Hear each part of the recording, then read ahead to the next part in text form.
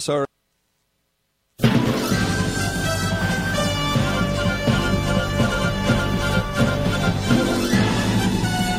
This is Viewpoint with attorney and author Chuck Crismier. Viewpoint is a 1-hour open-line talk show confronting the issues of America's heart and home.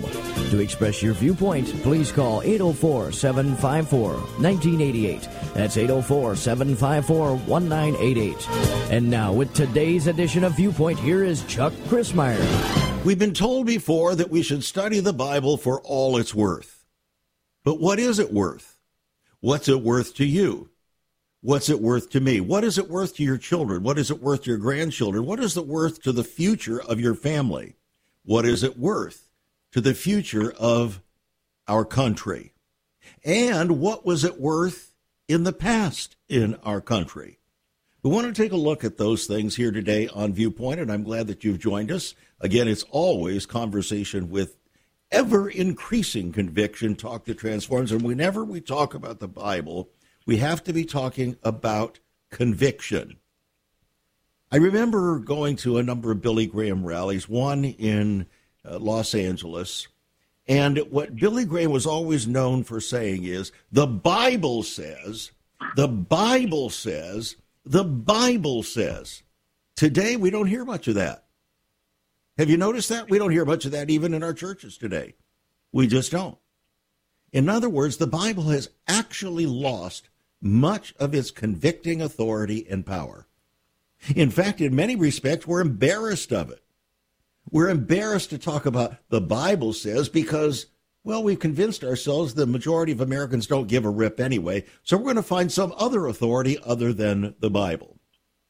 Maybe, just maybe, that's one of the big problems that we've had. Maybe that's one of the reasons why we ended up with Roe versus Wade in 1973.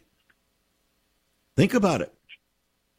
Just think what had happened to the authority of the Bible in the 1960s, eroding into the 1970s, and by 1973, the Bible had virtually lost its authority. Even Congress was nervous about it, and in 1983 had to declare the year of the Bible. Why? Because they had been convinced that the Bible had lost its authority in our country. But has the Bible lost its authority in your life? Has it lost its authority in your family, among your children, your grandchildren, and so on? Today on Viewpoint, we're going to be taking a very particular look at this in the context of America's Christian history. A Christian history magazine, the title of this particular issue is called America's Book, How the Bible Helped Shape the Church. And our special longtime friend, Michael Austin, is joining us to talk about this. But, Michael, before we get rolling, I wanted to share with you and with our listeners here some statements coming from some of our earlier founders. For instance, Noah Webster. Noah Webster is the one who is known for the dictionary. Here's what he said. The moral principles and precepts contained in the scriptures ought to form the basis of all our civil constitutions and laws. All the miseries and evils which men suffer from vice, crime, ambition, injustice, oppression, slavery, and war proceed from their despising or neglecting the precepts contained in the Bible. Seems, friends, that we've either despised or neglected the precepts, and that's why we've ended up where we are today. He went on in 1833, the next year, to state, the Bible is the chief moral cause of all that is good and the best corrector of all that is evil in human society. It's extremely important, he said, to our nation, in a political as well as religious view, that all possible authority and influence should be given to the Scriptures, for these furnish the best principles of civil liberty, the most effectual support of republican government. So he said the principles of genuine liberty and of wise laws and administrations are to be drawn from the Bible and sustained by its authority. The man, therefore, who weakens or destroys the divine authority of that book may be accessory to all the public disorders which society is doomed to suffer. Which political party in America is known for weakening, destroying, or disregarding, or even mocking the precepts of the Bible? I'm going to let you answer that rhetorically in your own mind and heart. It doesn't take a Philadelphia lawyer to figure it out. And it's that particular party that is accessory more than any other to the public disorders which society is suffering. Again, you're listening to Viewpoint. Viewpoint does determine destiny, friends. There are no neutral viewpoints. And our special guest has viewpoints also, Michael Austin, who has always represented Christian History Magazine with such authority and grace. And, Michael, it's good to have you back on the program. Well, it's so great to be with you today. This is an important day for many, many reasons. And thank you for that extraordinary introduction to our subject. The conviction that I hear in your voice is one that I share. There's a couple of other words, by the way, that I rarely hear, and one of those is liberty, and the other is freedom. Mm-hmm. And that means that we are in very big. We're in trouble. Yeah, we're in trouble. Absolutely, and quite frankly, we would never have had Roe versus Wade if the Bible had been the premier authority in our country at that time. It would never have happened. That's right. Yeah. And in the discussion that I'm hearing today about that, and hallelujah for that, for what has happened, but people are so confused on what this actually is, and we have the President of the United States getting up and making a speech and misrepresenting. I mean, the speech was filled with misinformation. So I hope that speech is going to be the first presentation taken up by the so-called truth police that he's wanting to put into office. But my gosh, what a sham to hear such a misunderstanding of the history of Roe versus Wade. Yeah. And what it actually is in reality. And the solemnity of Roe versus Wade, because it reveals an absolute total rejection of the authority of the Bible, thou shalt not kill, or thou shalt not murder. So it also rejects the whole idea that children are a gift from the Lord, and blessed is the man who has a quiver full of them. It violates the entire spirit of the Scriptures, and so anyone who would continue to support it, but fundamentally, by definition, is against the authority of the Bible. It's simple. I'm so glad that you are recognizing the real issue here, which I think is authority and law. Mm-hmm. Those two words go together. And what this day is the meaning of this action today is a return to something called law. We used to be, another phrase that we hardly hear anymore is that this is a nation of laws. When was the last time you heard that? Yeah, a laws and not of men. Yes. And even Thomas Jefferson wrote a letter to John Adams, the second president of the United States, and he said, the Bible is the best book in the world. That was Thomas Jefferson. Interesting. We'll be right back with you, Michael, and our friends out there in listening audience today concerning Christian history and America's book, the Bible. Stay tuned, friends. Much on the agenda. Once upon a time, children could pray and read their Bibles in school. Divorces were practically unknown, as was child abuse. In our once great America, virginity and chastity were popular virtues and homosexuality was an abomination. So what happened in just one generation? Hi, I'm Chuck Chrismire, and I urge you to join me daily on Viewpoint, where we discuss the most challenging issues touching our hearts and homes. Could America's moral slide relate to the Fourth Commandment? Listen to Viewpoint on this radio station or anytime at saveus.org.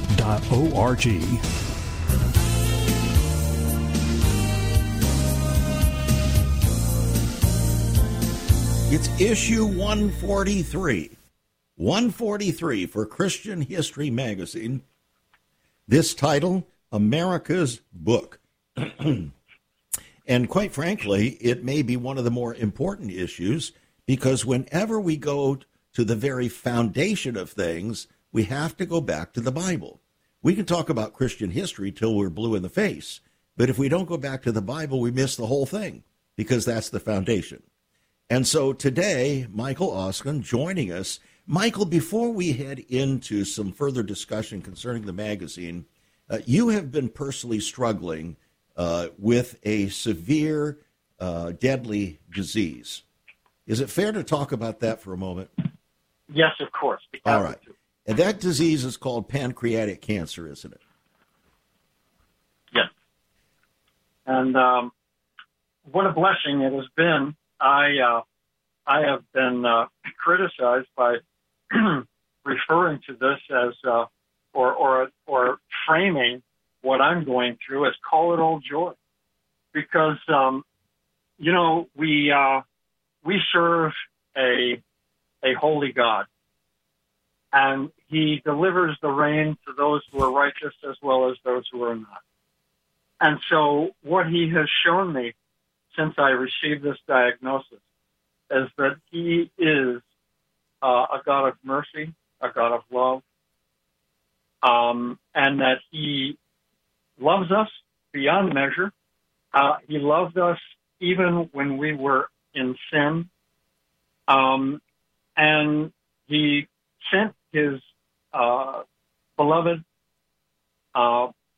one brought forth Son, that those who believe in Him might not perish, but possess everlasting life. And I hold on to that verse with great, great passion. Well, like a dying man hanging on to the broken pieces of a ship. Well, that's yes, that's true. And that broken piece of ship, if you will, that timber, perhaps upon which He was nailed and pierced, is keeping me faithfully in His hand. And I'm so grateful that He's given me faith, and a lasting faith. This is a supernatural God. Yeah. And He's the only one that I know that answers prayer. But what He's done is He has, first of all, He plunged me into self-examination, which is a wonderful thing to do. We should be doing that every day, as Paul instructed us, that's what we should be doing. And then I was reminded, He reminded me gently and lovingly with the very, very sweet words of, you know what, I love you. You are a child of mine. You are a son of mine. And you are firmly in my hand. Well, you know what, Michael? I want you to know that I love you, too, as a brother in the Lord. We have had wonderful communion over the air for so many, many years now, and it is always amazing fellowship, and I come away feeling the warmth of the Holy Spirit, having anointed our conversation together.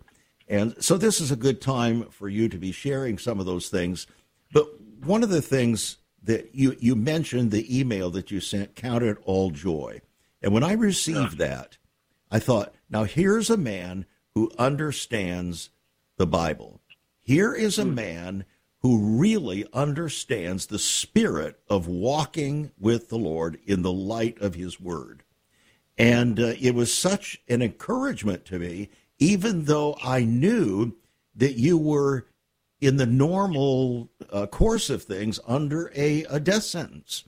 How do you deal with that in the light of Jesus' words, the devil came to bring death and destruction, but I am come that you might have life? Well, I realized He showed me that we are all under that same death warrant. Warrant. Not one of us is going to get out of here alive.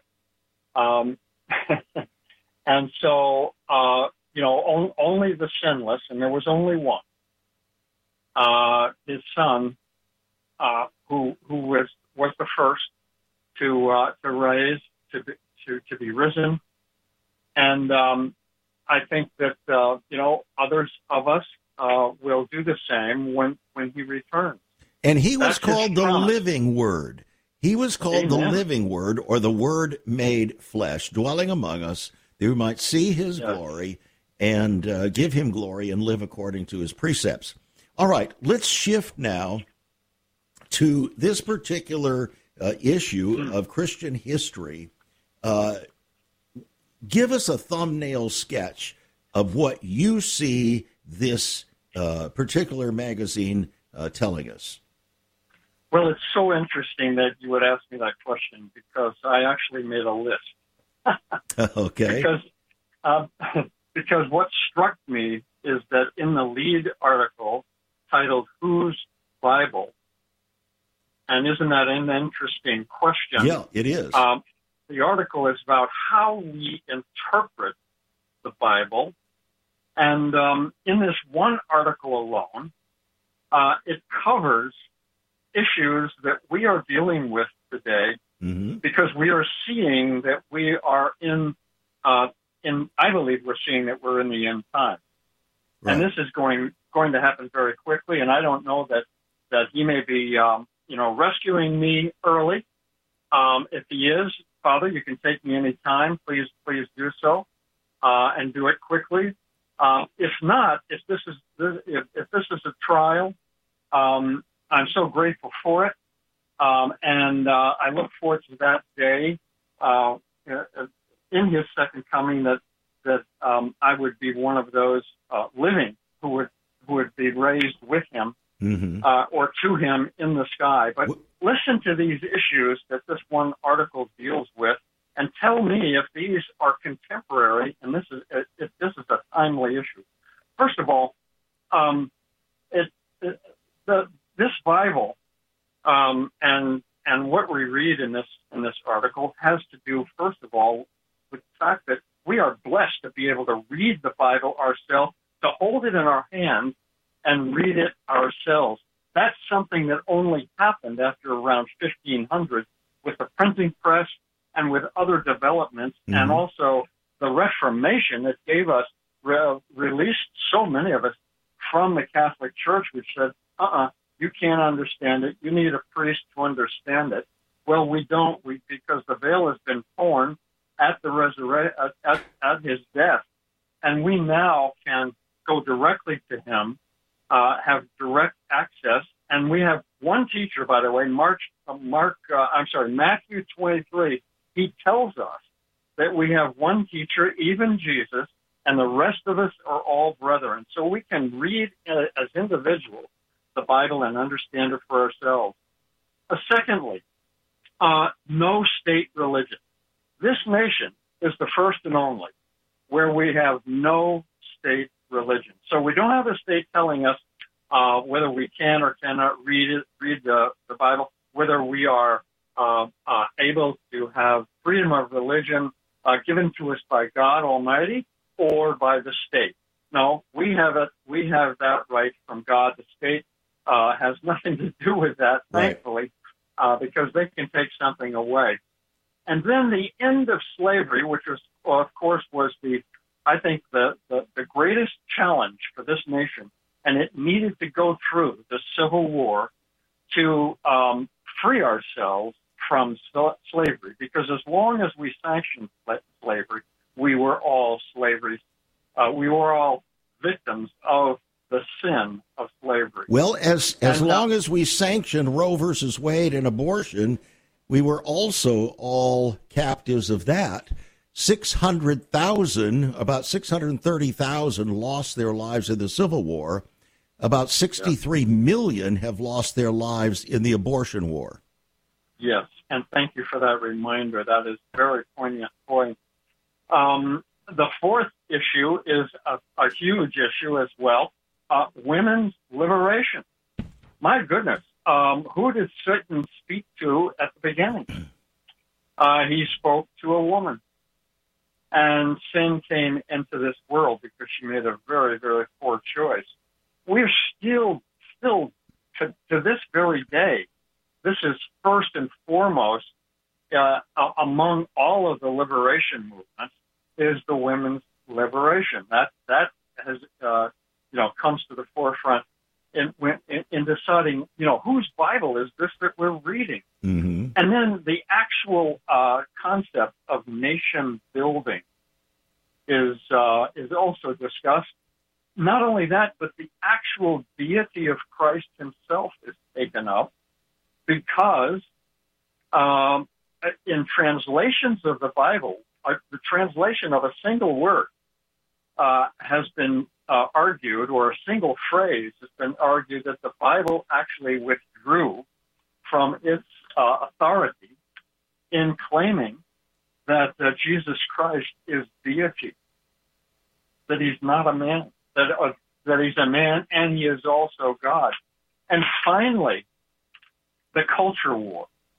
The culture war that we are in today, which is apparently deciding, we are in the process of deciding every issue of authority that you can think of, because the authority that has created our civilization is the authority of the Bible. And if we lose the authority of the Bible, if we refuse to acknowledge and to live under the authority of the Bible, then we are lost. Well, that's true. And isn't it interesting that when I read that quotation from, I think it was Daniel Webster, either that or it was Noah Webster, 3 times in one paragraph, he repeated the word authority, authority, yeah. Authority. And that's what we rebel against and have been rebelling against in this country since the 1960s.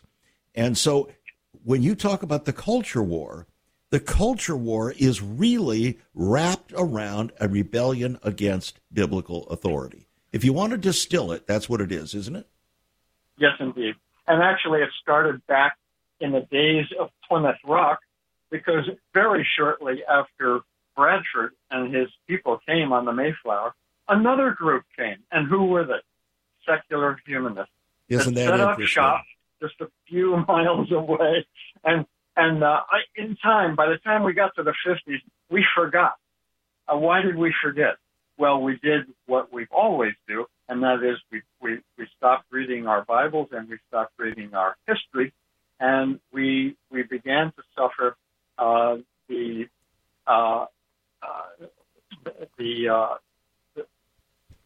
result right. of losing our knowledge of history. We came to the day that we would suffer, and of course, there's the famous quote that we will suffer. The same missed lesson over and over again if we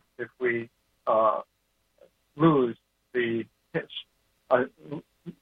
knowledge of our history. Right.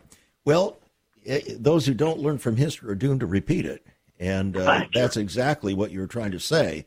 So yeah. We're at a point now where the real issue before us is, will we or will we not restore the authority of the Word of God in our individual lives?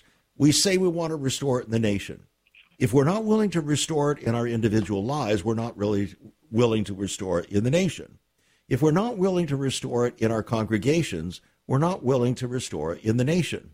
So if Jesus says, for instance, whoever divorces their spouse causes them to commit adultery, and whoever marries the one so divorced commits adultery, and we say, yes, but, we are part of the problem and are at the heart of the culture wars, diminishing the authority of the Word of God.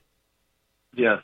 And today we found we are standing before the question, can we read our own Constitution and see that the so-called right to have an abortion does not exist in the Constitution? It simply is not there. I'm glad that you brought that up, because in reality, the Bible is the world's great constitution. It is the overarching constitution of all constitutions, and it's for all men, but it's not subject to individual or private interpretation. And that's where we run into problems. We'll talk more about that when we get back. Our special guest, Michael Austin, Christian History Magazine, and he's going to make it available to you, and you need to seize upon the opportunity we get it. We'll be right back. There is so much more about Chuck Crismier and Save America Ministries on our website, saveus.org. For example, on the front page are two great videos. First, an interview and discussion of Chuck's book, Out of Egypt. Also, a great TV interview with Chuck regarding his book, Seduction of the Saints. Much more videos, a For Pastors Only section, and also you can view Chuck's weekly teachings, all at his website, saveus.org. That's saveus.org. Also on Chuck's website, listen to Chuck's Viewpoint broadcast. Listen to the archives. Maybe you missed a program. Check it out at saveus.org. Also, there are some great resources, hospitality information, also information about marriage, divorce, and remarriage, newsletters, articles, prophecy, prayer and revival information, all at saveus.org.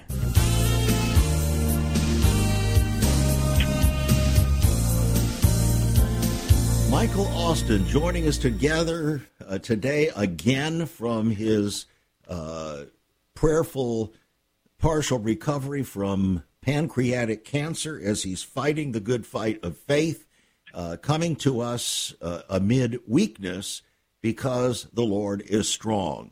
And he wants to promote the wonderful nature of this magazine, Christian History Magazine. How can people get a hold of it, Michael? Well, the website, of course, www.christianhistorymagazine.org. And on that website, folks will see a reader so that you can read, turn the pages page by page to read this entire issue, and in fact, all of the previous issues. So, wow. With the exception of one or two, 143 issues are contained on the website. Well, I'll tell you one thing, Michael. I have saved almost all of these issues and collected them because they're so valuable. Well, you are a special individual, but you know what? I encounter people that have done that on occasion, and it's amazing to think that people have done that. Such a great magazine to hold in your hand because it's so richly illustrated, beautifully illustrated by photography, artwork that it's very famous for. So it's a pleasure to have. And I'm so glad that you have that collection. You can share that with your friends, and isn't it a pleasure to spend time with it? And it's not boring at all. That's what's. I'd rather pick this up than America's news magazines because this has content that can change your life. This has content that edifies. This has content that informs and even transforms. So. It's done so wonderfully, and you said it can be obtained on the website, ChristianHistoryMagazine.org. Yes, and by the way, you cannot purchase a subscription. You can only subscribe by donation. Okay. And so the donors and the supporters of the ministry want people to know those who have a financial issue and are unable to make a donation, just ignore those opportunities as you go through the process of signing up and registering for a subscription, and it will be sent to you at no cost at all. Michael, tell us when this magazine actually got started. 1982, wow. The founder, Ken Curtis, who was a filmmaker, he was one of the producers of the Crossing the Switchblade? Thank you. Crossing the Switchblade. That's right. Okay. The story of David Wilkerson. And, his ministry to the gangbangers in New York City. And he realized in the course of making and producing and distributing that film that Christians just did not know very much about their history. And so he started this magazine recognizing that weakness in the body, and boy, did he do something significant. This magazine is being recognized over and over again by people today who are realizing how important our history is.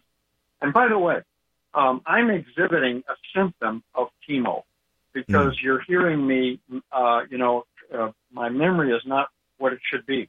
Now, I recover from that memory loss and that damage on a 2-week basis. But on Monday here, I'm going to go in and get another treatment. And so we do recover. And isn't it amazing? Because one of my prayers is, Father, after you created this world, the heaven and the earth, you scooped down, you stooped down, and you scooped up the perfect mixture of elements that you have created, and you formed Adam in your image, and then you breathed life into him and made man. And because of that, because we live in a world in which we are a part of every part of it, but because of the way he made us, he can heal us. And he does that. He restores us. So I just praise him and thank him. And I say to him nightly, Father, if you will it, you can take this cancer away. Nevertheless, thy will be done. The most important thing that we have is his will and his truth. Yeah. And I encourage people to do what our Lord Jesus, his son, said powerfully and with authority when he started his ministry, and that is to believe. First of all, to believe. First one of the 10 Commandments, and secondly, to repent. Yeah. That's what God calls us to do. That's what the Bible is about. It's not just to inform us, it's to transform us. So that's why what you and I talk about periodically is so important. Interestingly, I bet people did not know that there was actually a riot over the use of the King James Bible in Philadelphia. Yes. The city of brotherly love had a riot in 1844 over the use of the King James Bible in public schools. Why was that, Michael? Well, it's so amazing to even think that there would be riots in the street over an issue such as this. That's how thoroughly Christian the culture was at that time. Can you imagine? Pistols drawn, sabers drawn, and a riot in the streets of Philadelphia because of the revision of the King James Bible that were coming in to this country at that time. And we're talking about early 1700s. This was before the before the actual nation was declared, before the Revolutionary War. And you know who was the greatest influence on our culture? Was our great friend Whitefield. George Whitefield made 13 trips to this nation across the Atlantic to preach to the American public. And he did so. Our Heavenly Father gave him a gift. He could speak at the edge of a cornfield to practically half the cornfield filled with maybe 1,500, 2,000 people without a PA system. Can you imagine? So he did that all over the eastern seaboard, which was, of course, at that time. Well, he had to have some kind of a radio voice, didn't he? Oh my gosh! You know, what a gift! What a gift! Here's some interesting facts. Going back to the beginning, the first King James Bible was brought over in 1607 in Virginia. But then in 1630 in Massachusetts, a lawyer who became governor, John Winthrop, the one who gave us that famous City on a Hill illustration, brought his own personal copy of the King James Version. And then it was considered so strange because most of the Puritans had what was called the Geneva Bible. The Geneva. Now, the Geneva Bible is the one that had the column notes by John Calvin. And so now we understand it was the first study Bible in America, but it also it helps us to understand how Calvinism was injected directly into the bloodstream of America. It came on the column margins of the Geneva Bible. Yeah, yes, how extraordinary. Now you're taking me back to this first article, whose Bible was it? And just filled with these amazing facts, these amazing things that took place. Not the least of which was a Bible called the Woman's Bible. I mean, does anybody know that the women's liberation movement was started in the late 1700s in this amazing country that was all about liberty at that time, all about freedom, and one group after another realizing, why did they realize this? That they were free? Why did they realize that that they had a Father in heaven that wanted them to be free and had freed his people out of Egypt in order for them to be free? Well, these were people that were reading their Bible. And so that was written, by the way, by Stanton. In 1895, the Women's Bible, and it sent shockwaves throughout the nation that women would actually write a book about the Bible, speak freely about the issues brought up in the Bible, and this began a movement that we're still immersed in today. We still haven't figured out. Struggling today, with. We can't. We have a Supreme Court justice who can't figure out what a woman is. Isn't that amazing? It's just amazing.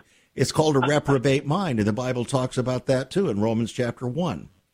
Interestingly, if you go back to 1995, it was George Gallup who went down to the Christian Booksellers Convention in Dallas, Texas, and he gave a speech there, and he said, at that time, 1995, that was the year we launched this radio program 27 years ago.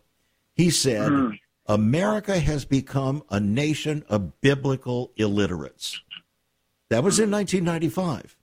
That was 12 years after Congress had declared the year of the Bible. So you can see what the trajectory was. Congress was had determined that the Bible needed a post-mortem. In other words, it was dying in America. Well, just a couple of years ago, there was the Museum of the Bible that was established by this wonderful family that owns the Hobby Lobby business. When these things happen, when you have a museum, I'm going to have to pick up on. Hold that thought till after the break. We'll be right back. Have you ever considered what the early church was like? Many people are developing a heart longing for a greater fulfillment in our practices as Christians. A recent study showed 53,000 people a week are leaving the back door of America's churches in frustration. What is going on? Why has there not been even a 1% gain among followers of Christ in the last 25 years? Could it be that God is seeking to restore first century Christianity for the 21st century? Jesus said, I'll build my church. Is Christ by His Spirit stirring to prepare the church for the 21st century? The early church prayed together and broke bread from house to house. They were family, and it was said by all who observed, behold how they love one another. Incredible. But the same can be found right now. Go to saveus.org and click Cell Church. We can revive first century Christianity for the 21st century. It's about people, not programs. It's about a body, not a building. That's saveus.org. Click Cell Church.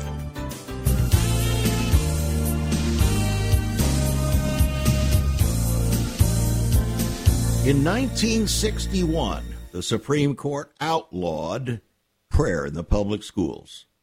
In 1962, the Supreme Court outlawed Bible reading in the public schools. In 1982, the Supreme Court outlawed the 10 Commandments on public buildings. Are you beginning to understand how the foundations for the rebellion of the 1960s took place? The sexual rebellion, the rebellion against all authority? It was well ensconced already in the Supreme Court. Today, we have some indication there might be at least a measure of recovery of sense, biblical sense. Maybe. The question is, what will we do with it? What will we do with it? Well, I welcome you back to Viewpoint, our special guest, Michael Austin, representing Christian History Magazine. Michael, you were in the process of talking there, and I had to interrupt. Well, remind me of... Well, I'm not going to remind you because I'd have to remind myself first. So I had to catch you right in the middle of a sentence, and that's very hard. So here's what I want to do. One of the things that you kept referring back to this initial article, the opening article in the latest issue of Christian History, Whose Bible Is This? And one of the issues or factors related to that is the concept of interpretation. The Scripture says that no Scripture is of any private interpretation, but all Scripture is given by inspiration of God and is profitable for instruction, reproof, for correction, and righteousness, that the man of God may be made perfect, truly furnished to every good work. No prophecy or word of the Scripture is of any private interpretation. So why do we have such a problem with interpretation then? Well, that's such a huge concept that we need to grasp. Well, here I thought you were going to give us the answer in a nutshell. Well, I'm putting you to the test, Michael. There is so much, biblically speaking, if you will, biblically speaking, there is a blessing and there is a curse. So what happened was, when I call it let's see, I think I wrote this word down. It's the deregulation of Bible interpretation took place. The deregulation. Now, when you start to deregulate, it can be a blessing because you can discover all kinds of things that the establishment has hidden from you. Right. And of course, the establishment, when you look at the history of the faith, over half of that historical 2,000 years was dominated by the Catholic Church, and they were hiding the truth of the Bible from people, and they were actually teaching a fake version to protect power, perks, and position. Thank you. Yeah. And so what happened was, because of this incredible Reformation, we started reading it for ourselves.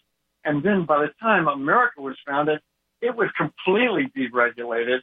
And there were people that were interpreting the Bible in ways that obviously they had gone off the reservation. Well, some people would call that the democratization of the Bible or the faith.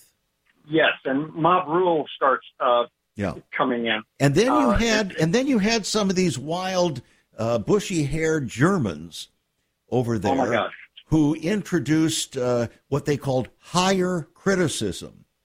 And that was the most obtuse form of unregulated interpretation, to where you could insert any kind of interpretation you wanted, regardless of what the text actually said. The work of Satan, without a doubt. And that, by the way, that culture is where that culture also gave birth to the Frankfurt School, who hated God and hated authority, and produced Marxism.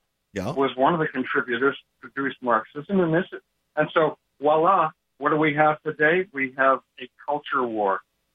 And it's the same culture war that we see in Genesis 3, where the authority of the Creator was introduced into the world, or the questioning of the authority. Right. Hath God said were the words. Hath God said. Yep. Mm-hmm. Hath God said. And the people subtle, said yes, but.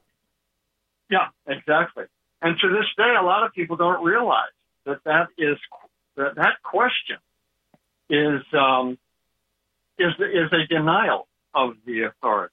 That right. question in itself is denial of the authority. And that's where it all began, and it's continuing on to this day, and it's reinterpreted to say, what has God said, when in fact, people aren't really interested in knowing what God has said. They want it to be interpreted as what they want God to have said. So I want to share with you, Michael, I don't know if you're aware of this, but on our website, we put together a one-page document called Basic Rules for Interpretation of the Scriptures, or any document. Basic Rules for Interpretation of the Scriptures, or any document. And the reason we say any document is because lawyers have had to establish these basic concepts of interpretation in order to have any kind of order and trustworthiness when analyzing any kind of a doctrine. For instance, we'll start with this. A document or passage should be taken at its face value unless what? Yes. Unless it is unclear on its face, unless its intent is more clearly understood in the larger context of the whole, unless its intent is more clearly understood in the context of the practices and customs existing at the time of its writing and unique to the parties addressed in the document or passage. So that's just the beginning. The context for any scripture, verse, or passage is both the specific book in which it occurs and also the entire Bible. That's where a lot of people miss it, including pastors. The next, when interpretation of a passage is in question, that interpretation that is most clearly consistent with the entire Bible should be sought. That's how people have blessed divorce and remarriage, because they went to certain passages and decided to adopt them while ignoring everything else the Bible said. So the whole document is on our website, saveus.org. Friends, you can print it out. You can read it. You can pass it out. You can use it in your Sunday school class. You can give it to your pastor. Basic Rules for Interpretation of the Scriptures, or any document. That will save us a world of hurt and, I might say, deception. All right, Michael, we're down toward the end of the road here in our conversation today. One of the things that I particularly like in the Christian History magazine is at the very center of each issue is a time chart of all of the developments that were pertinent to the issues of this particular issue. And here we have a book for the church, how American Christians have interpreted, sung for the Bible, taught, and sometimes fought over the Bible. And from 1607 all the way to 1994, we have this picture of how these things developed. I find that absolutely fascinating. It's a great feature. It's the centerfold of the magazine. It's there in each of the magazines, and it's so helpful and so edifying to have this. It's a great resource. In order to comprehend what really this book, the Bible, had, at least its significance in the mind and heart of our earliest founders. And since the magazine does say America's book, I want to go back to our sixth president. Before he became president, he was the ambassador to Russia from the U.S. In September of 1811, John Quincy Adams wrote this letter to his son from St. Petersburg, Russia. I want to read it. This information gave me real pleasure, for so great is my veneration for the Bible, and so strong my belief that when duly read and meditated on, it is of all the books in the world that which contributes most to make men good, wise, and happy, that the earlier my children begin to read it, the more steadily they pursue the practice of reading it throughout their lives. The more lively and confident will be my hopes that they will prove useful citizens of their country, respectable members of society, and a real blessing to their parents. Friends, do you realize what's happening in our families? We haven't done this. He says, I have myself for many years made it a practice to read through the Bible once every year. My custom is to read 4 to 5 chapters every morning immediately after rising from my bed. It takes me about an hour of my time. It is essential, my son, in order that you may go through life with comfort to yourself, usefulness to your fellow creatures, that you should form and adopt certain rules or principles for the government of your own conduct and temper. It is in the Bible. You must learn them, and from the Bible, how to practice them. Then he writes another 3 or 4 paragraphs, signed John Quincy Adams. That is the subject of his entire lengthy letter to his son from St. Petersburg, Russia. So timely, and you know, that is timely in every day across the last 2,000 years. All right. Isn't that extraordinary? It's extraordinary. In fact, what you didn't know is that just a few days ago, we had an interview with a longtime friend of mine who has spent the last 15 years in Russia, in St. Petersburg, and he was calling and joining us from St. Petersburg. We called it From Russia with Love. And fascinating conversation. And interestingly, the Christian faith was once deemed to be the very heart and soul of what it meant to be a Russian. Oh, yeah. So, absolutely. But it was also once deemed to be the heart and soul of what it meant to be an American. Well, we are finding on a daily basis today, we are living in extraordinary times. And it's such a blessing to explore these historical milestones, these moments in time when Christians have expressed how they have been, how they have come to know the God of the universe, and what He means to them and what He means to their life, and how essential it is. We must never, ever again consider faith and the institution of the church to be a non-essential industry in the United States of America or across this globe. And that has to begin in your home. It has to begin in my home. It has to begin in my life. If we just make this a theory and don't practice it every single day, we're just nothing but hypocrites and cannot expect anything other than ever-increasing culture wars. Friends, Christian History Magazine. Get it on the web, ChristianHistoryMagazine.org. You can sign up for it there. You can actually look at it online. What a blessing it will be. I don't think you will be disappointed. Thank you again, Michael, for joining us, coming off that sick bed to join us. And God bless you, my friend, and be strong in your life. We'll be right back with you tomorrow. Next week, friends. You've been listening to Viewpoint with Chuck Crismier. Viewpoint is supported by the faithful gifts of our listeners. Let me urge you to become a partner with Chuck as a voice to the church, declaring vision for the nation.